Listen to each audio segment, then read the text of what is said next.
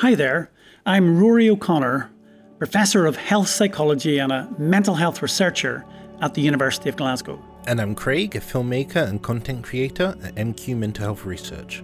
And welcome to MQ Open Mind, a podcast that brings together lived experience with scientific research to help us to better understand mental health problems.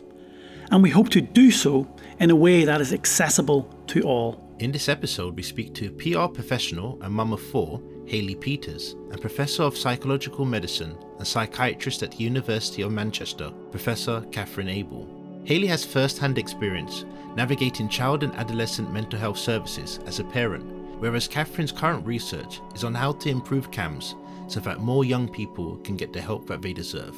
In this conversation, we discuss what CAMHS is, the problems young people have with accessing CAMHS, and how Kathryn's latest research aims to improve the lives of countless children. Welcome to the latest episode of MQ's Open Mind podcast. Today, our conversation is going to be focused around child and adolescent mental health. And today, I'm really delighted. Craig and I are joined by two fantastic guests. First, we've got Hayley Peters, and Hayley is a mum of four and as works in PR. But Hayley's going to tell us about her experience of navigating child and adolescent mental health services herself as a parent.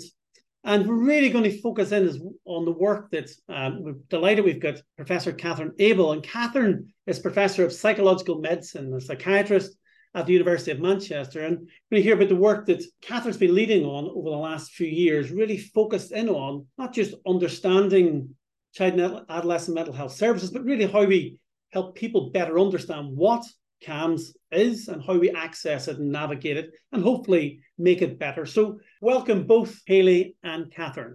Hello, thanks. Welcome in. Okay, maybe can we start with you first, Kathryn, and tell us who you are and how you've really navigated or got into the role of working in mental health. So you could tell us a bit about your journey, your career. Okay, I started as a general medic in hospital and I finished the what's called the postgraduate exam. So I was all set to be a physician in hospital working, in general medicine. And I worked at something called the Royal Postgraduate Medical School at the Hammersmith Hospital in London. I'd always lived in London and worked in London. Did my original career was started in Oxford and then moved to London for medical school and then really loved general medicine. But increasingly, because I was at the Royal Postgraduate Medical School, it was a research hospital, I was getting involved in research as a part of my routine clinical work, really. And a lot of the new medicines coming through then in the late 80s, early 90s, yes, that is how old I am, were drugs for mood disorder or psychiatric problems. And I realized that I really enjoyed research. And one of the things that I particularly was interested in was the problems with what was happening in research, so that the samples they were using were really dependent on which participants we could actually get to agree, i.e. consent to go into those studies. And that just got me thinking about what came out at the other end of the studies was very dependent on the sample that you actually took through the studies. So at that stage, I didn't know whether I wanted to continue in medicine or I just medicine do research. And a very dear friend of mine, who was a colleague, who became the first female editor of the British Medical Journal, called Fiona Godley. She's just retired this year. Fiona said to me, you should become a psychiatrist. You should go to the Institute of Psychiatry and do research. So I thought, that's not a bad idea. I'd never done any psychiatry because I had an accident, a cycling accident when I was a medical student, missed all my psychiatry, had quite a bad head injury. And I had actually become depressed then too. So it was really interesting, that field. I thought, God, that's a great idea. So I went off to the Institute of Psychiatry. So Colin Dollery, who was the lead of is a cardiovascular pharmacologist at the Royal Postgraduate Medical School. When I told him I was going to the Institute of Psychiatry, he said, that's a terrible waste of a career. And I think that's so interesting because so many people back in those days really undervalued mental health as a clinical specialty. Psychiatrists had to be really enticed to come and be psychiatrists out of general medicine. And there was very little research apart from the Institute of Psychiatry. So that really started my career there. And I've been a researcher in psychiatry, psychological medicine ever since. Well, no, really interesting. So then when did you move north to? So in 2001, I just got my what's more called my clinical certificates. I just finished all of my postgraduate psychiatry and medical training, and I'd become a consultant, just got my consultant certificate in 2001, and I was offered a job. In fact, my boss at the time had been offered, they tried to headhunt him. He was the first mental health czar. Do you remember they had czars back in the early 90s? That was Lewis Appleby. And he'd come down to the Institute of Psychiatry because they wanted him to move there because he was the czar and they wanted the czar there. And then he met me because I was working on the mother and baby unit there for Chani Kumar doing his locum. And he then got me to come up to Manchester on the basis that I could open the first centre in Europe for women's mental health. And the focus of that is vulnerable women and their children. And that's really how I got involved in this. So my main area of interest is the overlap between parental, maternal, particularly health, mental health, and child outcomes, child development, and vulnerability in children. And so that's how I've got, I guess, more and more involved in looking at services for children and children's outcomes in our work. Great, and we'll return to that. I mean, no doubt in our conversation, that interplay between familial health or parental health and caregiver health and offspring or children's mental health. So maybe over to you then, Hayley, and thanks a million, Hayley, for this is sort of a bit of a jump on the dark for you in the sense that I think this is the first sort of podcast you've done or talking about this, your experiences. Yeah. You're here to tell us, obviously, about your experiences with navigating mental health services. So can you tell us a bit about your story? Yeah, sure. So I've got 4 children. My oldest, Winston, is 13 and a half. And I've been concerned about, questioning whether or not he has ADHD since about year 2 of primary school.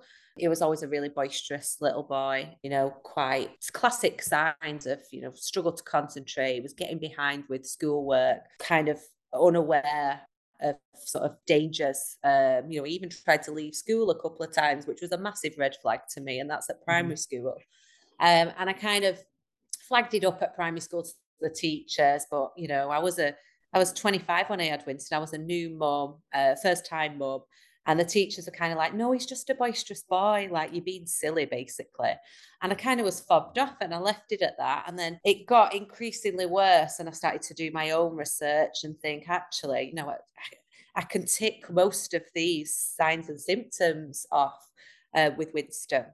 And it got to year 4 and then year 5, and I started to get a bit frustrated with school. I went and had a meeting with a Senko at the school, relayed my concerns, and was told, Winston's not on my radar because he's not a child in crisis, and that's a good thing.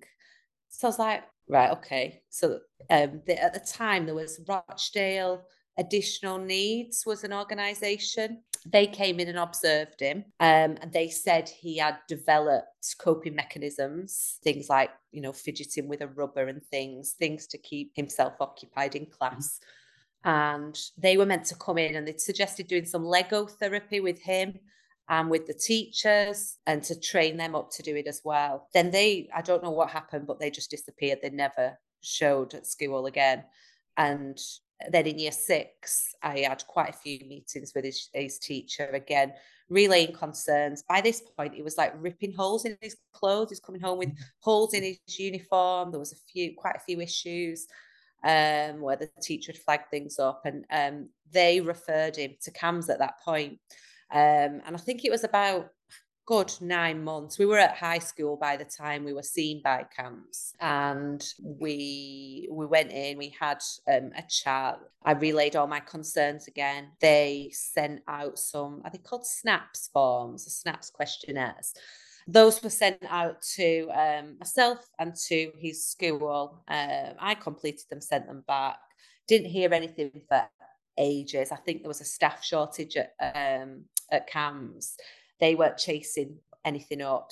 And I think at the same time, it was like school hadn't filled the forms in it either. It was coming up to another year before we were seen again by CAMHS. I got follow-up. By this point, school had filled the form out. I don't know who at school had filled it out. They'd not liaised with me. And CAMHS rang me up and said, school aren't seeing what you're seeing at home. We're going to discharge him if you agree. And I kind of felt a bit kind of pushed into it, to be honest, because and made to feel a little bit, you know, silly about it. I remember in the meeting when I'd had the meeting with CAMHS, they seemed quite reluctant as well. They kind of tried to put me off, saying things like, you know, if you do go down the route of diagnosis or testing, that it can prevent jobs. You know, they can't get certain jobs and things.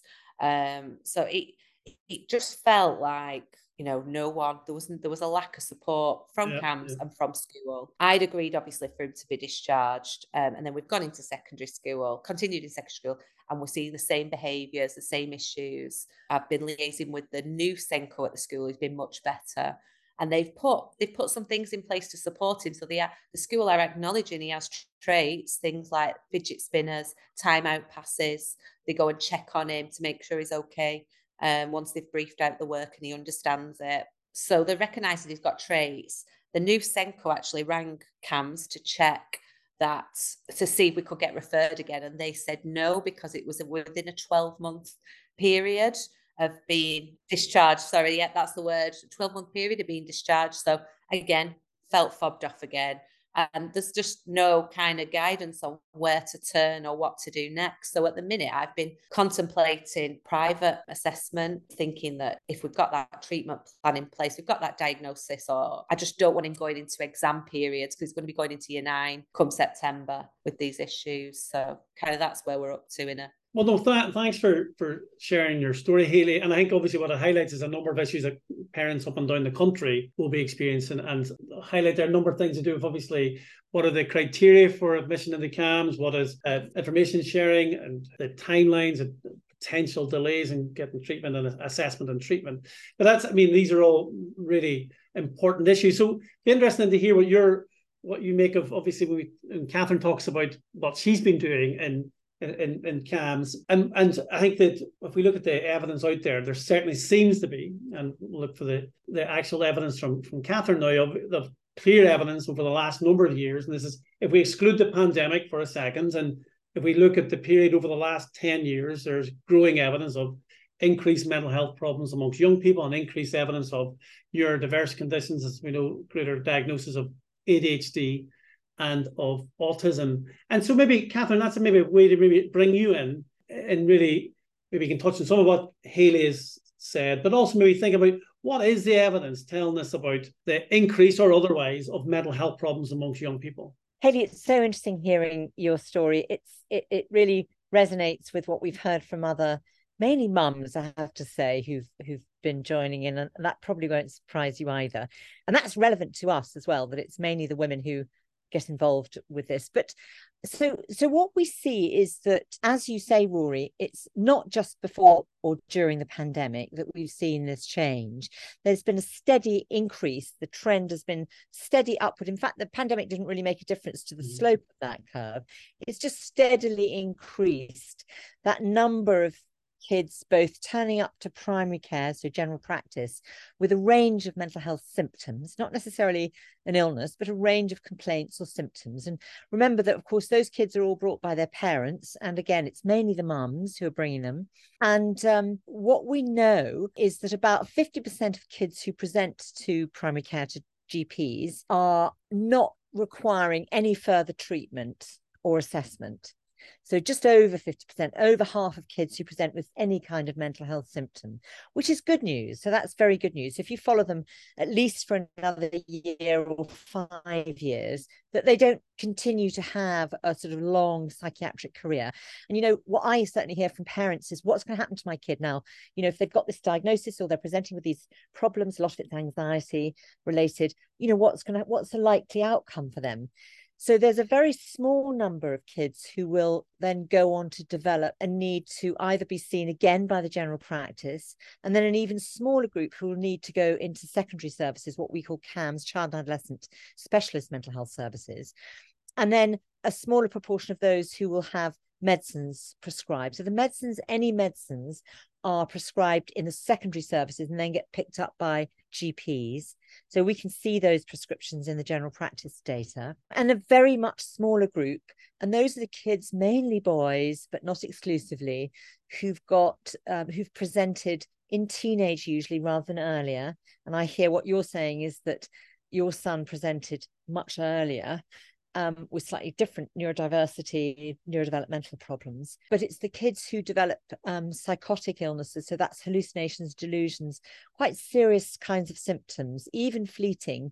Those are the kids who tend to have the worst longer term outcomes. And what I mean by worst is that they continue to have to be seen in secondary services, go into inpatient services, be treated long term with medicines, things like that.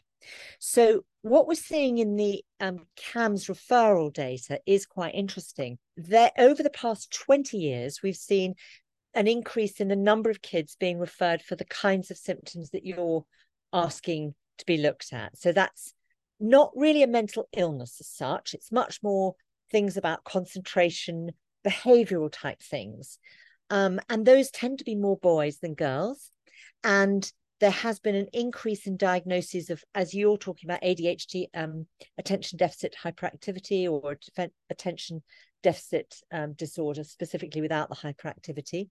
And the other group is the autism spectrum disorders, or ASD. But when we look at the more severe end of both of those spectra, whether it's the autism spectrum or the attention deficit spectrum, what we're seeing is that there's been very little change over that 20-year period in the more serious end of that. So serious autism with intellectual disability and requiring really quite a lot of input, and serious, quite debilitating ADD, ADHD with intellectual disability and real difficulties in learning. I'm not suggesting that people with ADD don't have difficulties learning, but the much more severe end, we haven't really seen a change in the more severe groups, and neither have we seen a change in the rates of presentation of more severe things like the psychotic disorders, or indeed things like severe eating disorders in the girls in particular, like severe anorexia.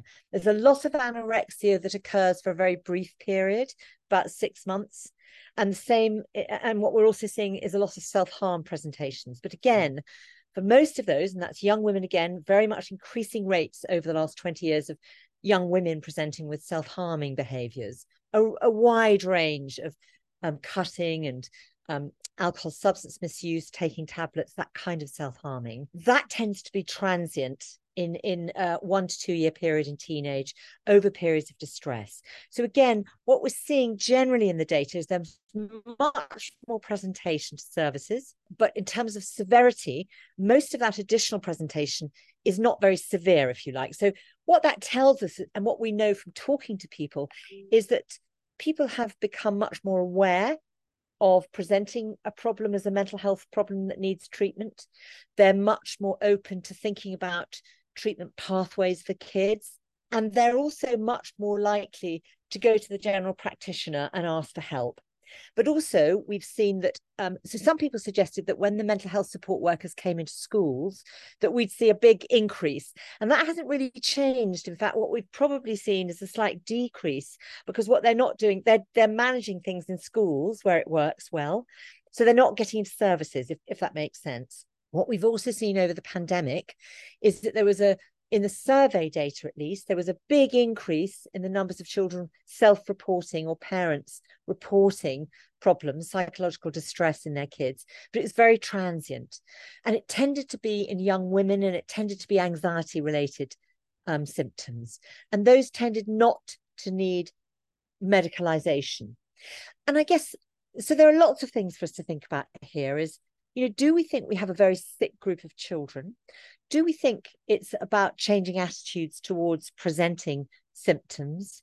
Do we think that the only services available that people know about are the GP or CAMHS, so that's where they go? Is it the case that people are over anxious about their children? Is it the case that we don't need to medicalize our children, but this is teenage, a lot of it's in teenage? Not your case, Hayley, but a lot of it is presenting first in teenage, the majority. And is it that we need, rather than presenting to medical services where you're much more likely to get a drug, like an SSRI, a serotonin reuptake inhibitor, which is an antidepressant, with all of its potential benefits, but also potential disbenefits with withdrawal, etc. And is it that we are seeing just the system in flux here?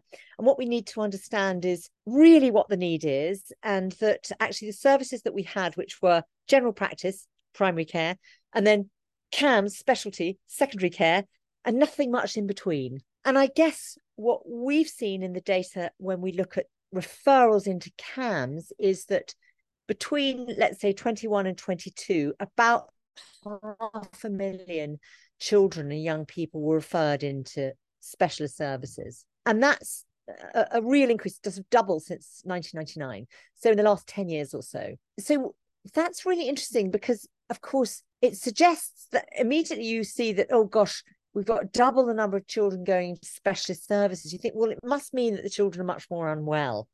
But if you think about what I've just said about people only knowing about two kinds, that, you know, it's either general practice medicine or secondary specialist medicine, and there's nothing non-medical in between, then you would get, if you've got more awareness and more awareness both in parents and the children themselves to talk about it, you would get much more referral into services. But if that referral is what we're seeing, about a quarter of those referrals are unsuccessful, and they're unsuccessful primarily because they're not deemed to be of a sufficient severity for those specialist services, which really deal with severe and enduring mental illness, not simply the presentation of some psychological symptoms, psychological distress. That we don't want to discourage people presenting with distress, but what we also don't want to do is medicalize children and adolescents. So we need to understand where the balance lies between those two things. So I'll stop there because I think there's a lot in that, and you might want to kind of come back and. Well, no, that was a brilliant overview, Kathryn, with obviously the epidemiology of mental health problems, but also some of many of the questions we have moving forward, both in research, but also in how we care planning, how we deliver care and support for our young people. And I really like the point you made about, well, there's many, I don't think we know for certain about why there's been increases in certain presentations and not others. I think that's a question we still need to explore more. There's some inconsistency in the data, especially in the suicide attempt data, for example, amongst young people. More severe end, that has definitely been increasing. But I think I love this idea, a really important point of, but actually, if we only have ostensibly primary care or CAMHS and secondary care, and there's nowhere in between. Now, in Scotland, we've been trying to change that actually, and looking at new models of delivery. But I think it is a really important question moving forward. So, but before we move on to your project specifically, the research project we're here to talk about, Hayley, how does that, in terms of hearing Kathryn's whatever answer their response, any reflections? Yeah, it's actually really interesting, and it makes complete sense in terms of the journey that we've been on. And I think it just feels like the model's not fit for purpose anymore. I mean, we sit in the middle of that spectrum, I think, and it just perfectly explains why I feel fobbed off at every turn. And I think, you know, we're at a situation now where I'm really concerned about Winston's self-esteem, because we've been on, you know, he's not really been supported in the way he should have been, and it's affecting his self-esteem. And then you worry about how that's going to translate into adulthood. And I think if there was somewhere to turn to support children who sit in the middle, then that could maybe avoid some of these issues later in life as well. Yeah, I mean, it highlights the importance of obviously early intervention, so things don't escalate. But maybe, Kathryn, can I just move us on then just to the project? So you're here to tell us about a project, a National Institute of Health Research funded project looking at CAMHS. Do you want to tell us a bit about it and what you found and so on? Yeah, so thanks so much, Rory. So the overarching aim of the study, as I said, we originally thought we're just going to build a digital tool. That's it. That's the solution. And they said, whoa, as I said, steady on. So the idea really was to understand what the problems were from everybody's perspective, all the stakeholders. That's from you, Hayley, and parents like you, and from Winston and kids like him, and from people in the system at the other end, from the service providers, the general practitioners doing the referring. Majority of people refer are general practitioners, schools, etc., etc. And so we wanted to understand what the problems were, but we also really were keen not for us just to be, look, here are the problems, because in this research I do generally in large data sets, what we end up doing, and I'm always saying this to my research group, I say, I don't want them just to be, oh, look, here's another set of problems that we're going to tell you. Oh, this is all dreadful. It's like listening to the news every morning. They always start with terrible stuff. It's like, oh, my goodness, there's so much good stuff going on. So we were absolutely focused on having a combination of where are the challenges and where are the best solutions. And if there are best digital solutions, and when I say best, we really need to think about systems which are struggling and can't take on lots more face-to-face, staff-heavy, burdening projects. They need to be things that are actually going to reduce the burden on staff and really make the system easier for people and patients. So we were absolutely convinced that we needed something that was very low cost, sustainable, simple, practical, and could work within the system that already existed. So that's what the idea was, that we'd see, we'd look to understand why people were having problems in the referral process, and what it turned out was. And so can I just jump in there? So in terms of so you're recruiting, this is a study across, is it in the north of England? And is it any parents or people trying to access child and adolescent mental health services? Who are your population? So we did two bits to it. So we kept a bit of a quantitative bit, and that was primarily data from the north of England, from 9 different services across 5 different trusts in the north of England. And what we did was we wanted to see whether there was a really nice study from 2017, I think, from Scotland, showing that about 20% of referrals into CAMHS were, as they said, rejected or inappropriate. We changed that with our groups to unsuccessful. So the referrals for all sorts of reasons were turned away. And so we looked at that in our own regional service using quantitative data. And that was very, very interesting in and of itself, because what it showed that there was huge variability, not only within region, but within trust. So there were some CAMHS services some trusts had more than one CAMHS service. And some of those CAMHS services had virtually 100% success rate. And that was probably because they had a very specific service that they offered that everybody knew about, because it was very well communicated. And the comms was very good. The outreach with the local referrers and schools was very good. There was very good communication in the system. And so everybody knew that they didn't do this, but they did do that. And for example, they had an excellent neurodevelopmental assessment, so that you get fast throughput of all of these cases, a bit like Winston with Hayley, saying, I want to see whether my child has ADD or some neurodiversity. Can you just assess them? Boom. They don't need drugs necessarily. I'm not asking for drugs. I just want, do they have this? If that's the case, are they going to be benefited by having additional funds with SENCOs, the special educational needs workers in schools, for maths or English or everything? What is it? Can you help us deliver a care package? Now that, of course, doesn't really need a whole specialist CAMHS service. It doesn't really even need a medical clinician, unless it's complex with, as I said, intellectual disabilities, a whole range of other comorbidities, in other words, additional problems alongside the ADD or the neurodiversity. If it's a more simple, much less severe problem, which the majority of this increase is, then we think that could be dealt with in this kind of middle tier service, which specifies and could be run in family hubs in the community. So those are the kinds of solutions which are not necessarily digital solutions, but those were clear things that came out of our consultation. So we did that quantitative work where we looked at the proportion, and we saw this huge variability across the system. And that really depended on what the configuration was. What didn't vary across the system was that the numbers were increasing, and that the kinds of things that were getting to services were waiting longer. So people were waiting longer because I always sort of use the analogy of, if you suddenly cancel a load of trains, or if you suddenly flood a station, the same number of trains, you suddenly flood that station with 10 times the amount of people going to a festival or something. They all want to get to the same place. It doesn't matter if the trains are really good and they work really well and they're on time and everything. You're just going to get not enough people. They're all going to be waiting longer. And what's going to happen is that some of the people who really need to get there first aren't going to get on that train. And they may get worse and worse and worse And so that's partly what I think we're seeing in the systems. There's huge variabilities, as I said.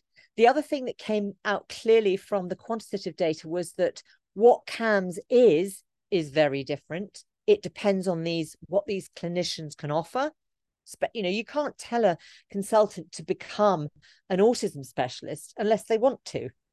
If you're a pediatrician who's a cardiac pediatrician, that's what they deal with. And if you haven't got a cardiac specialist for pediatrics in the area, then you go somewhere else. So that's also a part of the problem in the system, because it's very reliant on the medics, if you like, convening what the service configuration is. The only thing that every single CAMHS in every single region has to have, and you may or may not be aware of this, is eating disorder services. And yet that is a minority, and it's relatively rare. Severe eating disorder is relatively rare, but it's had very good lobbying from charities like Beat and other charities. So, it's very imbalanced. Well, it also has the highest mortality rate as well, obviously. That's right. But of course, the absolute mortality is very low. Like suicide, it's extremely low, but it's very risky. And so, of course, for severe anorexia, you're going to need inpatient services, absolutely. But you also need inpatient services for problems with very high and severe and complex neurodiversity problems with intellectual disability, for example. So the quantitative data showed us that the problems were similar to what the Scottish paper had shown, and that they weren't region specific. And they showed us also that the quality of information that was going to Department of Health to collect these records was very poor and very varied. So there's no standardization of data collection. There's no standardization of what the CAMHS referral process looks like. The forms are all different. The way you access it is different. Only in about 70 plus CAMHS services in a region, only about 10% of those had a functioning electronic system, CAMHS system.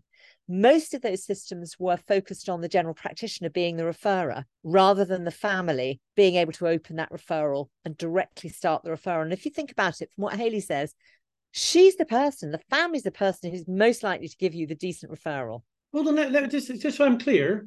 So 10% of CAMHS services were on paper referrals? No. So only 10% of them had non-paper referrals. A very small minority of CAMHS services have an electronic referral system that goes directly into CAMHS. And very few of them are focused on the patients and the families, carers. They're all, if you like, focused on the professionals. And I'm sort of jumping ahead a bit to what the qualitative data with the stakeholders showed us. So the quantitative data was showing us these kinds of problems, these number-based problems. And the last bit of number-based problem, I think, which is really relevant, is that the commonest reason, and it's about 25% we found of these referrals were unsuccessful. And the commonest reason for that was that didn't reach the threshold. They weren't severe enough to go into that service. The services didn't have adequate information to make a decision, so that the forms weren't properly filled in. And the third reason was that they were deemed to need an alternative service. So the vast majority of that could have been told to people way at the beginning of services, because the average duration they had to wait was 3 months to know whether they had, for assessment, whether they'd been successful or not. Now that's 3 months when everybody's got to the stage of, it's already taken them a long time to get there, and they're all, tearing their hair out. Absolutely. And they hadn't been signposted elsewhere. So there was very poor signposting as well. And all of this information, the quantitative information, was reflected in what stakeholders told us. And so do you want me to stop there, or do you want me to run through what the stakeholders told us? Well, just tell us a bit about the stakeholders, but just so, I'm keen to because we're at times marching on. So I'm just keen to so what did the qualitative data tell us? But then what are the key so is this research making a difference, or will it make a difference to CAMHS services? It definitely will make a difference. Huh? Yeah. Yes, it will. So because what is so interesting about this is that it is so not rocket science. In other words, these are like, really? Is that really the problem? And of course, if there were a nationally standardized, very simple form that was facing the parents and the carers and schools, who are much more diligent than the GPs who've got 10 minutes about filling in forms, that form was started by parents, children and care and other stakeholders, and that there was only a GP bit that had to be filled in. They have to fill in stuff about medicines, previous convictions, kind of thing, any time they've seen the kids before, any other relevant medical history that they've got in their data. That would be a minimal input from the GPs, and it wouldn't hold up the system. And then all of that information, one of the things you said was so interesting, Hayley, is that when they came back to you and said, well, the service and the schools aren't seeing what you see at home. Well, we want what you're seeing at home. That's the detail we want. So if you were able to put in that detail, and if in this process, in a simple form, which we've provided with this piece of research, we provided a prototype form for people to look at. This is a kind of thing we could do that could be national and standardized, but also localized as well. So localized services could be signposted so that if you went into it wouldn't allow you to submit it unless you had all of the relevant information for CAMHS. So you get rid of completely that inadequate information problem. You'd get rid of the thresholding problem, because that would be dealt with in the form. If you didn't meet the threshold, the form would say, you need this service now, and this is how to contact this service. So Hayley, you need an assessment, and you can get this assessment in this way, and you can go into the private sector, and this is how much it will cost you, and this is the private provision in your region, or you can wait for this amount of time to get this by the NHS in your region, or you can do an online form, and you can go to your GP with the online form, and if they agree with you, that will sign you off as having ADD which needs Senko help. Do you see what I mean? So there are a whole load of ways that this form itself could solve a lot of these problems. But okay, so that sounds brilliant, a practical solution, and but the question is implementation. So what's the likelihood? Absolutely.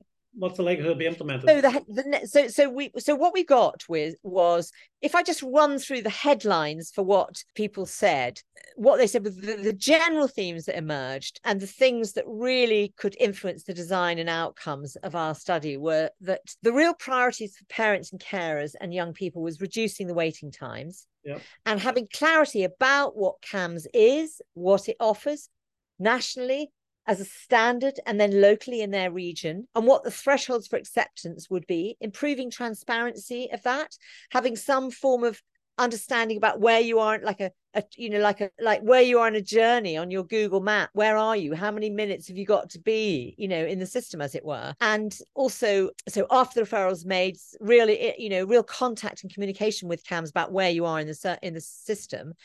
And also the other thing that young people particularly want is they want to be much more involved. They said, they feel like there are all these adults doing stuff to them, whether it's their parents or school teachers or GPs or CAMHS, telling them about what's going to happen to them, about them. And they want to be, particularly the older kids, want to be much more involved and have their voice much more central to the process. So that's really important.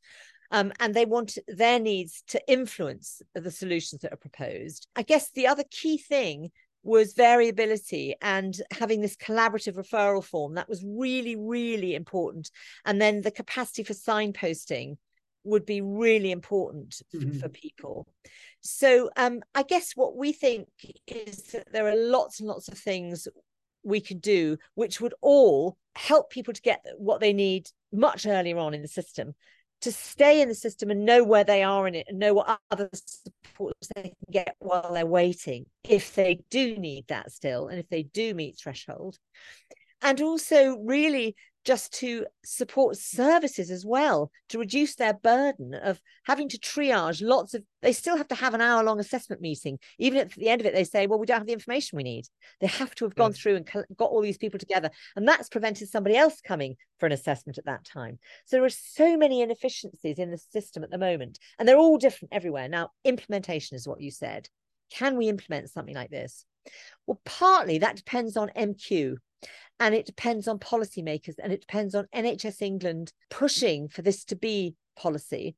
And it really depends on children, young people, parents, and other stakeholders lobbying with us in the second part. So the second part will be developing and beta testing and testing the feasibility of implementing in different services a standardized model, a standardized form, allowing it to have that individual, if you like, local regionalized element to it, to be really tailored to what's going on regionally and locally, and to seeing how well the services, all the different kinds of CAMHS services, can fit it within their model.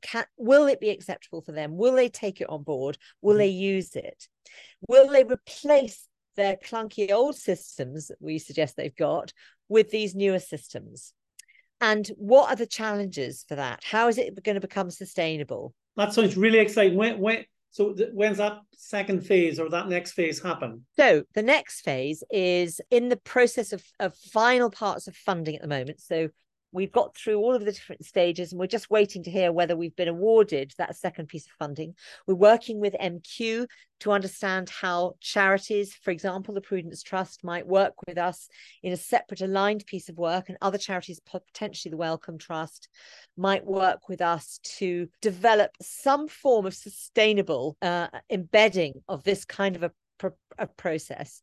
Now, look, I'm not saying sorting the referral system is the be all and end all, but I also don't think the be all and end all is loads more money to CAMHS, for some of the reasons that we've alluded to. Is that it may be that what Hayley suggested, which is we're stuck with just two services, we're stuck in the middle, is addressing where this excess is coming from and seeing that it's not serious mental illness. These are just difficulties that need help. It doesn't mean to say that they're not important, but they don't need inpatient or drug type approaches, and nor do they necessarily need a GP who doesn't really understand neurodevelopmental disorder. Why should they? Hayley, so what are you filled with optimism? I mean, it sounds great. It sounds absolutely amazing. It's absolutely, the kind of thing that I think is called for. I think what really resonated with me was that kind of switch to a sort of a form that focuses on sort of parents and carers, and their referral. I think teachers have a lot to do, and my experience is when I've spoke to teachers about Winston, sometimes I feel like they don't fully understand. Well, why should they? It's, their job is to teach, but fully understand the sort of behavioural challenges. And I think they just think of ADHD as one thing, for example. And if he's not hyper, he's not got ADHD, but there's so many different types. Absolutely. So so I think that's really interesting, and I think the signposting thing is absolutely essential, because like my experience is just being passed from different charities and services, and no one really giving me any answers, and just feeling in limbo and totally helpless, and it's not great as a parent. So it sounds amazing. No, that's really interesting. This whole actual study seems really interesting, because it's funny, because especially what Hayley said about being bounced around from different like services and stuff. But I have ADHD, and when I was growing up, I went to the GP several times and asked and told them about my what I was going through and stuff like that. And I wasn't really getting much back. They just kept bouncing me. Same thing what you said, Hayley, about how they were bouncing your son about. It's the same kind of experience that I had. The same thing of bouncing from service to service, or I guess when I went, there was a lot of stigma against like ADHD and stuff. It's a bit different nowadays, where you see that more people get diagnosed, but back then it wasn't even that long ago. I'm talking about like early 2000s. We're going to like, my mum would go to the GP and say, my son has problems like focusing, and the teachers have said all these different things. But because it's a case of, well, it doesn't fit their box, or they haven't personally seen something, then it's just more just go away and maybe come back again. And I've gone several times. I've gone later on in life, and I'm still getting the same kind of thing. Like, you say you got ADHD, but can you prove it and stuff like that? And it's always been a struggle. And I wonder if stuff like what Kathryn is saying about her research, if that existed back then, I would have been diagnosed a lot quicker, a lot easier. The times when I try to assimilate with my counterparts, or assimilate with like my classmates, in the fact where I would try and compete with them, or be on, or try to be on the same level as them, especially when I have my neurodivergent problems. Just trying to stay at the same level as all of them. It's just, I wonder if life would have been a lot easier, or happier, or stuff like that for me growing up. So I'm happy that research like this exists, and things are tracking in the positive direction. What's really fascinating is that when Hayley agreed to do this podcast, she didn't quite know what we were going to, the focus of the conversation with Kathryn, but actually it's a brilliant case study meets the research, this particular research endeavor, research project, because clearly your response, what you're hoping to implement, Kathryn, would definitely have helped Hayley and her family, and countless others. I think that point you made earlier about there's that middle ground of people who don't need secondary level care, but they need some sort of support or help from some services. That's just signposting to that is not simple, and it's hugely variable across the regions of the country, and obviously the whole issue of waiting lists. So that's fascinating. So we're coming towards the end. I have one last question for both of you in a second. But Kathryn, is there anything, before I sort of wrap up this bit into our last couple of questions, anything else you wanted to tell us? Because I'm hoping we can come back to you after the next phase. Hopefully you're successful with funding, to see it being implemented in practice and making a difference. Yeah. Fingers crossed indeed. But is there anything else you wanted to say about the project that you haven't had a chance to say? I mean, just, so one of the questions that I think is got across is how valuable and how actually central having that stakeholder involvement is. So this started by, if you like, a clinician stakeholder saying to us, you researchers don't know your business. You don't know we know what's needed. That told us what we needed to do, and then how we needed to do it has all really been told to us by the feedback from all of the different stakeholders. And for example, things like developing national standards for digital referrals, having the sufficient flexibility to support the diversity of the CAMHS configurations locally and regionally. And also knowing that, if we can make people, one thing that came across very much is that parents feel that they want CAMHS because that's the gold standard, because that's kind of what they've been fed. They've been told that's the gold standard to see the psychiatrist consultant. It's not actually. If you get somebody who can do these assessments rapidly and appropriately, for example, for Winston, you couldn't care less if it's a doctor or not, medically qualified or not. You don't need a medical qualification to do those kinds of assessments. And actually, it's much more efficient if you can keep it in the community and take the funding. We don't want more funding necessarily in CAMHS for that. We want funding for family hubs where it's comfortable for kids to go, so they don't feel stigmatized. They don't feel, I've got mental health. When the kids say to me, I've got mental health, I said, well, good for you. You stick with it, But it's really, this is just a complaint that you have. My son has ADD. You might guess where they've got it from. But the point is that we did the assessment online for him, and then spoke to the GP and got that kind of ratified. And that's been helpful in his, in his career in university and maths, just to have, because he's got quite severe ADD. But, she didn't need to see a GP. He didn't need to waste CAMHS time. Mm-hmm. So I think it would just be helpful for everybody if we could use this to rethink what's needed, as Hayley says, to understand where better resourcing is needed, not just to think that the gold standard is secondary care always, because it's not. There are lots of great alternatives. Brilliant. New models of care, that's what we're looking for. So just to finish then, just one quick question, which I planned to cover earlier, but the conversation went in a different direction. But Hayley, you're on this podcast with MQ, and we're a mental health research charity. If there was one research question that we as mental health researchers could address, what would you like that to be? Yeah, one question that I wonder is why are we seeing more of these cases amongst young people? Yeah, and that's a big question to answer. So give it a go, Kathryn. So I don't think there's one simple answer to that. It's a complex answer, because I think when you say why are we seeing more of these cases, part of it's what we've already talked about, is that some of these kids were just bobbling along in the system, And I'm not talking necessarily about neurodiversity. If you're talking about neurodiversity, we can think specifically about that. But a lot of kids, for example, had difficult teenage and they never came to GPs. And there's a greater awareness and there's a greater propensity for people to bring their kids to GPs. Whether that's appropriate or not, I think that's open for societal discussion. I think sometimes it is, but sometimes it's not. So one of the things is that we could be reducing what we call a treatment gap, so that there was a need that we weren't filling. So encouraging people to come to the doctor will actually be closing that treatment gap and treating people who really need it. But it could also be providing far more kids coming who don't really need treatment, who we don't need to medicalize. They're just having if you like, a conniption, that bit of distress over teenage. And actually the family needs support, not the child. The problem's not in the child. The problem's actually just in what's going on in the family. I think we don't focus enough on families. So that's another element. If we think specifically about neurodiversity, there are a ton of very interesting, some very biological ideas about changes over the last 30 years in rates and prevalence of neurodevelopmental disorder. We genuinely think that's a real change. It's not as great, I think, as we thought it was there.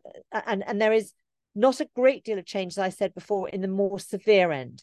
But we're seeing this more spectrum of neurodevelopmental presentation. Some of that will because of better awareness, some of it. But some of it is that there genuinely is an increase. And as I said, there are a whole range of biological explanations, including things like estrogens in the water, God knows what, because of women taking the pill since the 50s. I mean, there are a ton, I can assure you, of very interesting, and all of them are relevant. Pollution in the atmosphere, who knows?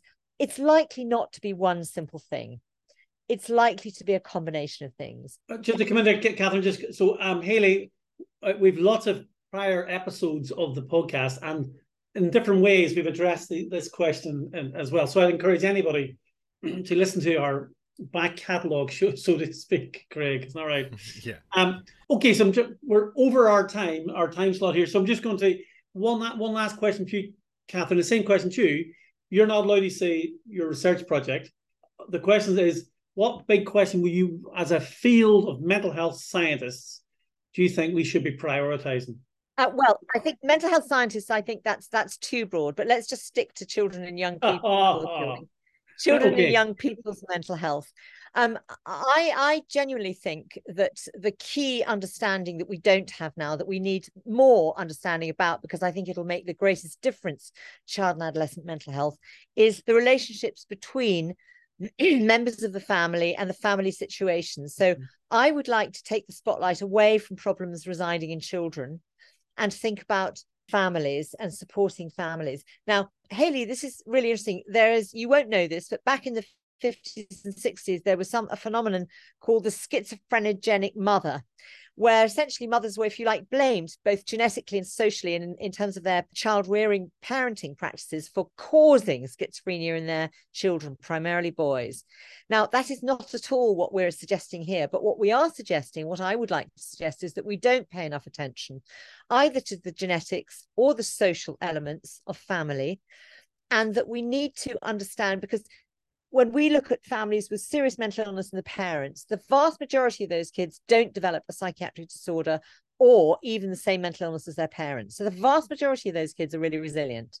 We need to understand what creates resilience in these very high-risk families, what creates the lack of resilience in families where there isn't high risk, and we need to understand more about what we can do to support families and parents to make the right choices about accessing care, accessing help, and really to think about their children as just part of a system as opposed to individually.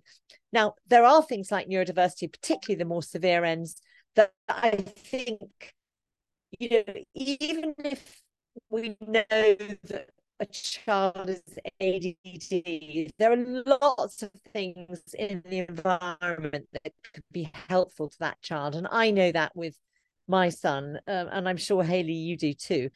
And I know that what I do can make a difference. So the family first, as opposed to the children. Okay, well, on that note, thanks, Kathryn. That's a really positive way to end, sort of ending on hope and optimism and how we can move forward to support the whole system, really. Families are at the centre of that system, and our young people are at the centre of the family system and the broader social ecosystem, and I think we need to be looking at that more broadly if we're really going to tackle the challenge of mental health, not just amongst young people, but across the lifespan.